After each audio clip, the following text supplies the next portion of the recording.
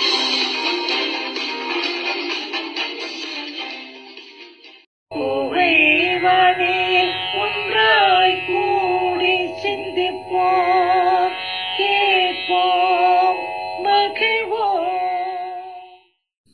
podcast is brought to you as a joint initiative between Anubhav, the National Institute of Social Defense, Ministry of Social Justice and Empowerment, and Media for Community Foundation.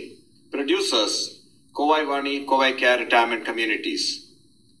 If you are a senior citizen and need help, contact our Elder Helpline 14567 between 8 a.m. and 8 p.m.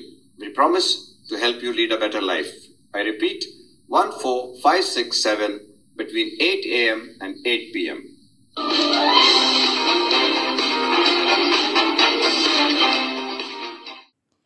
கோவைவாணி நேயர்களுக்கு அன்பான வணக்கங்கள்.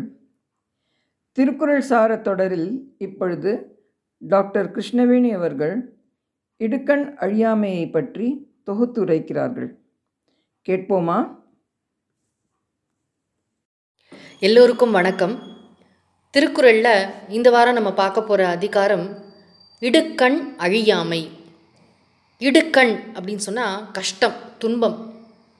அழியாமை அப்படின்னு சொன்னால் துன்பம் நம்மளை அழிச்சுடாமல், கஷ்டம் நம்மளை அப்படியே காலி பண்ணாமல் எப்படி தைரியமாக இருக்கிறது, எப்படி மென்டலி ஸ்ட்ராங்காக இருக்கிறது, ஸ்ட்ரெஸ் மேனேஜ்மெண்ட்டுன்னு சொல்கிறோம் இல்லையா, அது எப்படி கடைப்பிடிக்கிறது, எப்படி வாழ்க்கையில் வர கஷ்டத்தெல்லாம் நம்மளோட அவுட்லுக் எப்படி இருக்கணும், அதை பற்றி திருவள்ளுவர் ரொம்ப அழகாக இந்த அதிகாரத்தில் சொல்கிறாரு. பொதுவாக நம்ம கொஞ்ச நேரம் ஒருத்தங்கள்ட்ட உட்காந்து பேசும்போதே நல்லா இருக்கீங்களா அப்படின்னு கேட்டாலே நல்லா இருக்கேன் அப்படின்னு சொல்லிவிட்டு அடுத்தடுத்து அவங்க பேசும்போது அந்த நேரம் மனசில் என்ன கஷ்டம், என்ன கவலை இருக்கோ, எதை பற்றி நம்ம ரொம்ப கன்சர்ன்டாக இருக்கோமோ, பல விஷயங்களை நம்ம ஷேர் பண்ணிப்போம். எல்லாருக்கும் மனசில் ஏதோ ஒரு கவலை, ஏதோ ஒரு பயம், ஏதோ சொல்ல தெரியாத எத்தனையோ விஷயங்கள், அப்புறம் அப்பப்போ எதிர்பாராமல் எத்தனையோ கஷ்டங்கள் நமக்கு வருது. எல்லாம் சரியாக போயிட்டே இருக்கிற மாதிரி இருந்தால் கூட திடீர்னு ஒரு கஷ்டம் வருது. அப்போ அந்த கஷ்டம் வந்தால் என்ன செய்கிறோம்? நம்ம பொதுவாகவே நமக்கு ஒரு பழக்கம் இருக்குது. ஒரு கஷ்டம் வந்தால் அதை நம்ம அப்படியே ஆப்ஜெக்டிஃபை பண்ணி பார்க்க மாட்டோம்.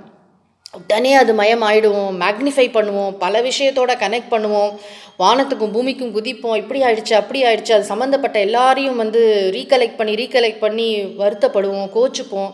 முக்கியமாக ஒரு உணர்ச்சி குவியலாக மாறிடுவோம். அந்த நேரத்தில் அறிவே வேலை செய்யாது. இப்போ ஒரு கஷ்டம், திடீர்னு ஒரு எமர்ஜென்சி அப்படின்னா என்ன செய்யணுமோ அதை செய்கிறத விட்டுட்டு பல விஷயங்களை நம்ம பேசுவோம். அது எதை காட்டுது அப்படின்னா நம்ம ரொம்ப உணர்ச்சி வசப்படுறோம் நம்ம அப்படின்னு. திருவள்ளுவர் என்ன சொல்கிறாருன்னா, ஃபஸ்ட்டு இந்த இமோஷன்ஸ் எல்லாம் நம்ம எப்படி ஹேண்டில் பண்ணணும், ஒரு கஷ்டம் அப்படின்னு வந்தால் என்ன பண்ணணும், உடனே அலறி துடிச்சு அப்படியே எல்லாரையும் பதட்டப்பட வைக்கணுமா, இல்லை அதை ரொம்ப ரொம்ப ஒரு மெச்சூராக, ரொம்ப மனசில் ஒரு அமைதியோட தைரியமாக அதை ஹேண்டில் பண்ணணுமா, அது எப்படி ஹேண்டில் பண்ணணும் அப்படிங்கிறத திருவள்ளுவர் சொல்கிறாரு. முதல் குறள் பார்க்கலாம். இந்த அதிகாரத்தோட பேரே ரொம்ப அழகு, இடுக்கண் அழியாமை. அதாவது துன்பத்தினால அழிக்கப்படாமல் இருத்தல்.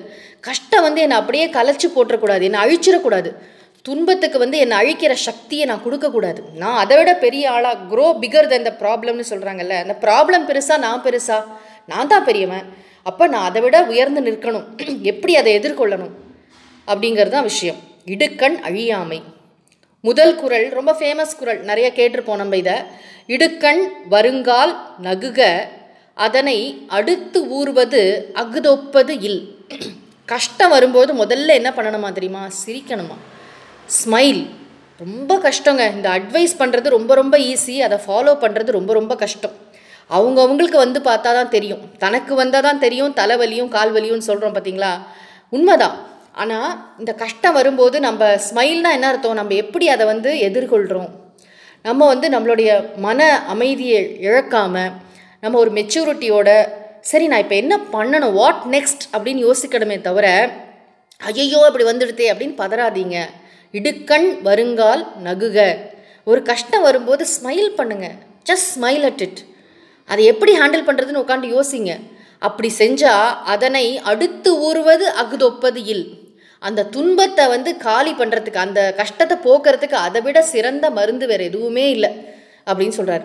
அதுக்கு நிகராக எதுவுமே கிடையாது. அந்த மாதிரி ஒரு கஷ்டம் வரும்போது நம்ம ஒரு குவைட்டாக இருக்கோம், நம்ம ரொம்ப பதறாமல், ஆனால் அதே நேரத்தில் என்ன செய்யணுமோ அதை செய்கிறோம் அப்படின்னு சொன்னால் அப்போ அந்த கஷ்டம் தானாக நம்மளை விட்டு போயிடும். அந்த கஷ்டத்தை அப்படி தான் எதிர்கொள்ளணும். நம்மளும் பதறி மற்றவங்களையும் பதட்டப்படுத்தி சொல்லக்கூடாத வார்த்தைகள்லாம் சொல்லி நம்ம உடம்பையும் கஷ்டப்படுத்தி, ஒரு வீட்டில் பார்த்தீங்கன்னா ஒரு சின்ன விஷயந்தான் இருக்கும். ஒரு குழந்தை வந்து சரியாக மார்க் வாங்கியிருக்காது, உடனே அம்மாவுக்கு பிபி ஏறும், அப்பாவுக்கு சுகர் எகுரும். எல்லாரும் உடம்புல வந்து என் உடம்புக்கு வந்தது காரணமே நீ தான் அப்படின்னு சொல்லுவாங்க. எல்லாத்தையும் கனெக்ட் பண்ணி எல்லாத்தையும் அந்த குழந்தைய உட்கார வச்சு, என்ன பிரச்சனை உனக்கு, ஏன் படிக்க மாட்டேங்கிற அப்படின்னு அதுக்கு என்ன பிரச்சனைங்கிறத பார்த்து அதை சரியான டியூஷனில் போடணுமா, இல்லை கொஞ்சம் நேரம் கூட உட்காரணுமா, இம்போசிஷன் பண்ண வைக்கணுமா, என்ன பண்ண வைக்கணும். அது வந்து அறிவுபூர்வமான அப்ரோச். நம்ம உணர்ச்சி பூர்வமாக அது மாதிரி நம்ம வந்து கதறினோம், பயந்தோம், அழுதோம் அப்படின்னு சொன்னால் நம்மளால் பல விஷயங்களை வாழ்க்கையில் செய்யவே முடியாது. முதல் விஷயம், இப்போ நம்மளோட ஹெல்த் ரிலேட்டடாக கூட இருக்கலாம், நம்ம ரிலேஷன்ஷிப்பு, நம்ம ஃபினான்ஷியல் ஸ்டேட்டஸ், எதை பற்றி வேணாலும் இருக்கலாம். நமக்கு ஒரு கஷ்டம் வந்தது அப்படின்னு சொன்னால் முதல்ல நம்ம என்ன பண்ணணும் அப்படின்னு கேட்டால், அதை வந்து பதறாமல் நிதானமாக, ஓஹோ ஓகே இட் ஹஸ் கம், நான் எப்படி அதை ஹேண்டில் பண்ணுறதுன்னு பார்க்குறேன் அப்படின்னு அந்த நிதானத்தை இழக்காமல் இருக்கிறது தான் இடுக்கண் வருங்கால் நகுக. இது ரொம்ப ஞாபகம் வச்சுக்கணும் லைஃப்பில் வந்து. அடுத்த குறளில் சொல்கிறாரு, நிறைய கஷ்டம் வந்துருச்சுன்னு வச்சுக்கோங்களேன். வெள்ளத்தனைய இடும்பை அறிவுடையான் உள்ளத்தின் உள்ள கெடும். வெள்ளத்தனைய இடும்பை, அப்படியே மெட்ராஸில் மழை வந்தது பாருங்கள், அந்த மாதிரி வீடெல்லாம் அடிச்சுட்டு போகிற மாதிரி பெரிய மழை வந்தால் கூட அறிவுள்ளவன் என்ன பண்ணுவான் தெரியுமா, அவன் மனசால் நினச்சாலே போதும் அந்த கஷ்டத்தை நீக்கிடுவான். மேஜிக்கு மந்திரஜாலம்லாம் இல்லைங்க, அறிவுடையான், அறிவு இருக்கிறவன். இப்போது எனக்கு திடீர்னு ஒரு நாளைக்கு கஷ்டம் வராது, திடீர்னு ஒரு நாளைக்கு நமக்கு வியாதி வருதுன்னு சொல்கிறோம். அப்படி இல்லை, நம்ம ரொம்ப நாளாக தப்பாக வாழ்ந்துருக்கோம், நம்ம லைஃப் ஸ்டைல் வந்து தாறுமாறுமாக இருந்திருக்கு. அதுக்கு எத்தனையோ காரணங்கள் நம்ம சொல்கிறோம். நான் என்ன பண்ணுறது, நான் வேலை பார்க்குற காலத்தில் நான் சாப்பிட்டேனா இல்லையான்னு கூட பார்க்காம அங்கே கிடைக்கிற ஜங்கெல்லாம் சாப்பிட்டு தான் நான் வந்து நம்ம குடும்பத்துக்கு பணம் சம்பாதிக்கிறதுக்காக நான் என்னோடய உடம்பை வந்து கவனிக்காமல் விட்டேன், அதோட ப்ரைஸ் இப்போ பே பண்ணுறேன்னு சொல்கிறோம். ஆனால் அது ஒரு நாளில் வரலைங்க. எந்த வியாதியும் எந்த கஷ்டமும் ஒரு நாளில் வரதே இல்லை. திடீர்னு ஒன்று வந்துருச்சு அப்படின்னு நினைக்கிறோம். நம்ம அப்படி கிடையாது. நம்மளா கொஞ்சம் கொஞ்சமாக, இன்றைக்கும் கொஞ்சோண்டு ஸ்வீட் சாப்பிட்டா ஒன்றும் இல்லை, கொஞ்சோண்டு இதை பண்ணால் ஒன்றும் இல்லை, 4 நாள் வாக்கு போகாட்டி ஒன்றும் இல்லை, இது பரவாயில்ல அது பரவாயில்ல, நம்மளே நிறையா எக்ஸ்கியூஸ் பண்ணிக்கிறோம். பார்த்தீங்களா, இந்த மாதிரி ஒரு நாள் வரும். நம்ம வந்து இன்றைக்கி எப்படி வாழறோங்கிறத பொறுத்து தான் நம்மளோட நாளைக்கு, ஃப்யூச்சர், பிற்காலம் அதெல்லாம் இருக்குது அப்படிங்கிறத மனசில் வச்சுட்டு அறிவுடையவன் என்ன பண்ணுவான், அந்த கஷ்டம் வந்தால் எப்படி ஹேண்டில் பண்ணணுங்கிற அறிவோடு இருக்கலாம். 2 விஷயம். ஒன்று, நமக்கு வாழ்க்கையில் கஷ்டம் வரதை நம்ம விரும்பலை, வந்துடுச்சு அப்படின்னு சொன்னால் அது எப்படி எதிர்கொள்ளணும், நான் எப்படி ஹேண்டில் பண்ணணும், இவ்வளோ நாள் நான் தப்பாக வாழ்ந்துட்டேன், இனிமேல் என்ன பண்ணுறது அப்படின்ற பதட்டம் யாருக்கு வரும் தெரியுமா, யார் அறிவில்லாமல் வாழ்ந்தாங்களோ அவங்களுக்கு தான். நம்ம வந்து ஃபிட்டாக நம்ம உடம்பு வச்சுக்கிட்டோம், அதை தாண்டி வேறு ஏதோ வந்துடுச்சு, ஒரு ஹெரிடிட்ரியாக ஒரு டிசீஸ் வந்துடுச்சு, சிலதெல்லாம் நம்மளுடைய விதினால் வருது, அதை பற்றி பேச்சு இல்லை. இங்கே வந்து பொதுவாக நம்ம எப்படி வாழறோம், நம்ம எப்படி வந்து நம்மளோட முதல் 50 இயர்ஸ் வாழ்க்கையில் 25 இயர்ஸ் 50 இயர்ஸ் எப்படி வாழ்ந்தோம், என்ன டிசிப்ளின் ஃபாலோ பண்ணோம், எப்படி இருக்கோம் வாழ்க்கையில், என்ன பேசுகிறோம், என்ன மாதிரி மனிதர்களை சூழ்ந்து இருக்கோம், இது எல்லாம் தாங்க நம்மளோட பிற்காலத்தையும் டிசைட் பண்ணுது. அதனால நம்ம எப்பயுமே வந்து என்ன பண்ணணும் அப்படின்னா, எவ்வளோ கஷ்டம் வந்தாலும் தாங்கக்கூடிய அளவுக்கு மெச்சூரிட்டியும் ஒரு மென்டல் ஸ்ட்ரென்த்தும் நம்மக்கிட்ட இருக்கணும்.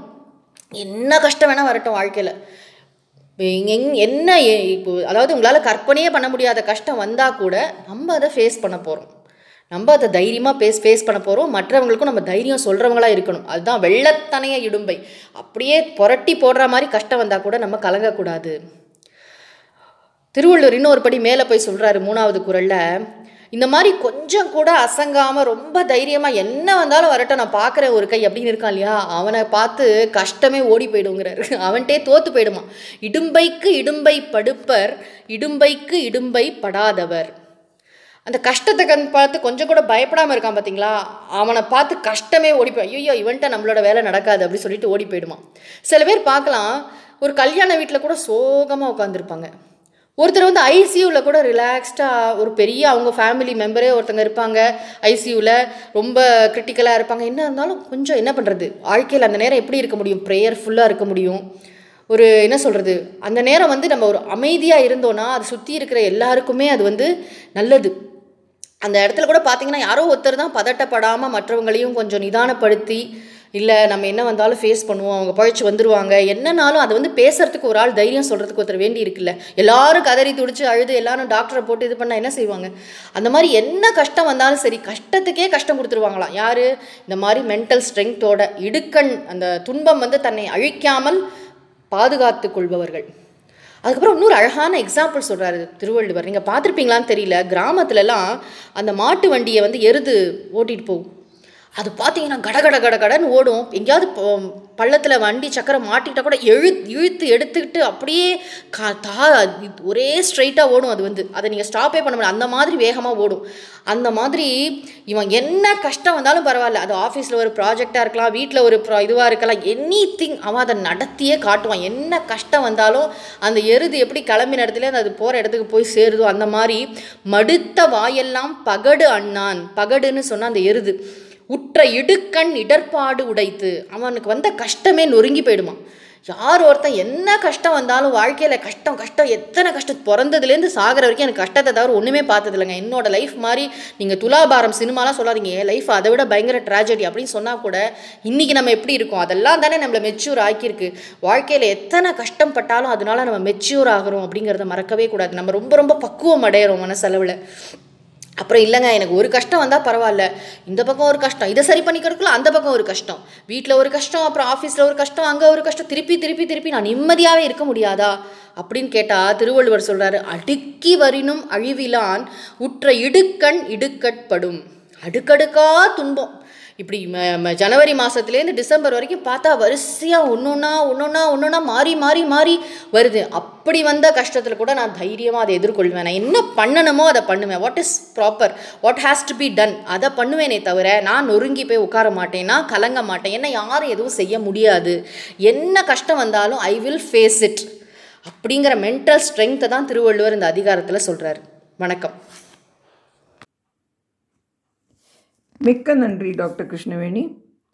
நேயர்களுக்கு உங்கள் தெளிவான உரை மிகவும் உதவியாக இருக்கும் என்று நம்பி மீண்டும் நன்றிகளை தெரிவித்துக்கொண்டு கோவைவாணியின் சார்பாக உங்களிடமிருந்து விடை பெறுவது ரேவதி பாஸ்கர்.